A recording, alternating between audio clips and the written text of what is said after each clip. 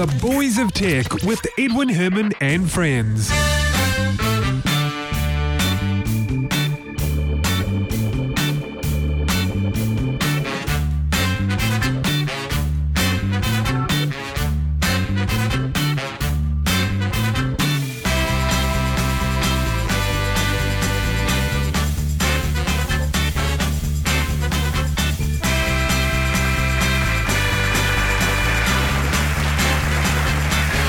Hey, thank you very much indeed. Welcome to the show. This is another episode of The Boys of Tech, New Zealand's longest running tech podcast. This episode is number 374 for Wednesday, the 23rd of March, 2016. I'm Edwin Herman. Thanks for joining us. Now, hopefully, we're all looking forward to a wonderful Easter break, which for here in the southern hemisphere at least means we're heading into winter, and I think for the northern hemisphere it's the other way around. It's I guess the weather starts fining up and days are getting longer and it's heading towards summer. Having said that, I must say we're still getting summer weather now, which is absolutely brilliant. Anyway, onto the tech stories. This is not a show about the weather. How do Samsung and Apple phones handle being dropped and submerged in water? So SquareTrade, which is a company that offers extended protection plans for devices, has conducted some tests, and I'll cut to the chase and tell you the results. So first up, they tested the Galaxy S7, the Galaxy S7 Edge, the iPhone 6S and the iPhone 6S Plus. Now, there were two types of tests. There was the water submersion test and there was the breakage test. How do the phones handle being dropped? How do they handle being bent? So the results are pretty much this in a nutshell. The Samsung Galaxy phones outperformed the iPhones for water resistance. So if you're likely to drop your phone in water, go for the Galaxy S7 or S7 Edge. They are waterproof to a point. They can withstand 1.5 meters underwater for 30 minutes. So that's where the Samsungs did best. Now, the iPhones did best in terms of breakages. So all four phones, the screens all broke when the phone was dropped face down onto a hard surface. You kind of expect that, you know, the screen comes into direct contact with a hard surface. Of course it's going to break. However, when the phones were dropped on the corner, the iPhones outdid the Samsung phones. In fact, the iPhone screens didn't even break whilst the Samsung ones did. And the other test is the bend test. Now, you might think that the iPhones would come out worse on this, particularly with Bendgate, but it's the other way around. You see, Apple have corrected this. Apple have learnt from this. Apple have fixed the phones and redesigned them and made them stronger. So right now, the iPhones are less prone to bending than the Samsung Galaxy phones. So there you have it, folks. If you're likely to drop your phone in water, get a Galaxy. If you're likely to drop your phone onto a hard surface or have it bent by having it in your pocket, get an iPhone.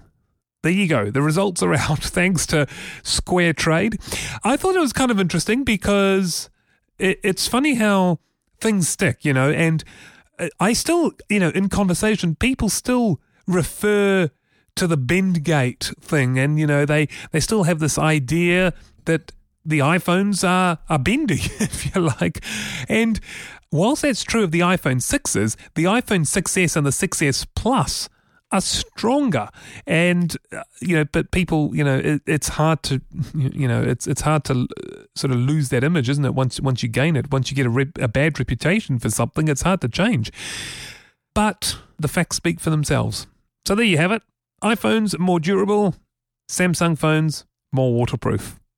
I don't know if that's going to influence you much because, to be quite honest, for me, above all, the operating system and the way they integrate with other devices, to me, is far, far bigger. The usability of the phone is far more important than am I going to drop it, am I going to submerge it in water. It's a nice to have, but it's, at least for me, and I would have thought most people, it's not really a kind of a deal breaker, a decision maker. It's not what I would make my main decision on.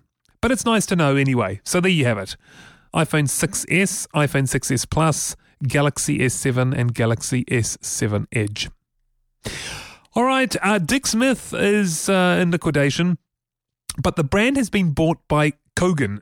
Now, Kogan plans to continue running the Dick Smith brand as an online store in Australia and New Zealand.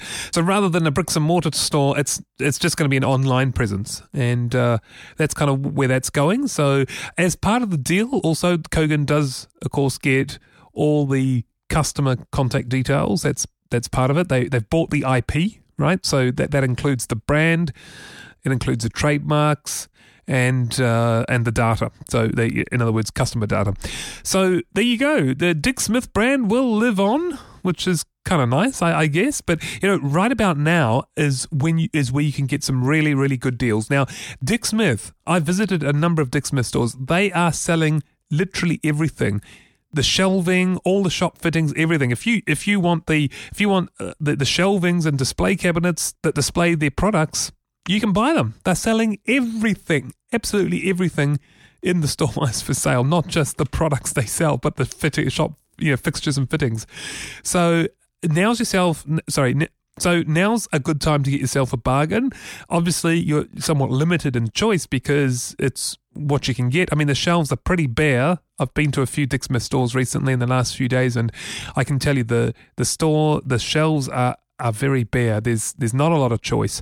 But if you see something that you want or that you're interested in, there are some really, really good deals to be had. So kind of sad, but at the end of the day, it can be a win for the consumer.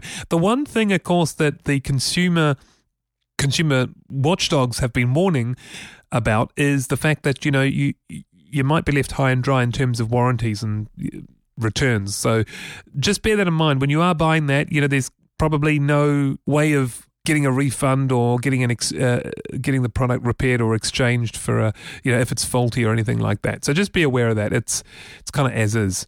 But with deals between 25 and 70% off, that's kind of the deal, right? That's what you get. So anyway, Dick Smith, the brand will live on as an online store.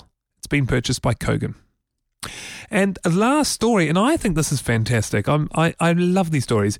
So researchers have discovered a bacterium, which, by the way, is singular for bacteria, that could become the future of recycling PET plastic, which is the common type of plastic used in bottles and food containers.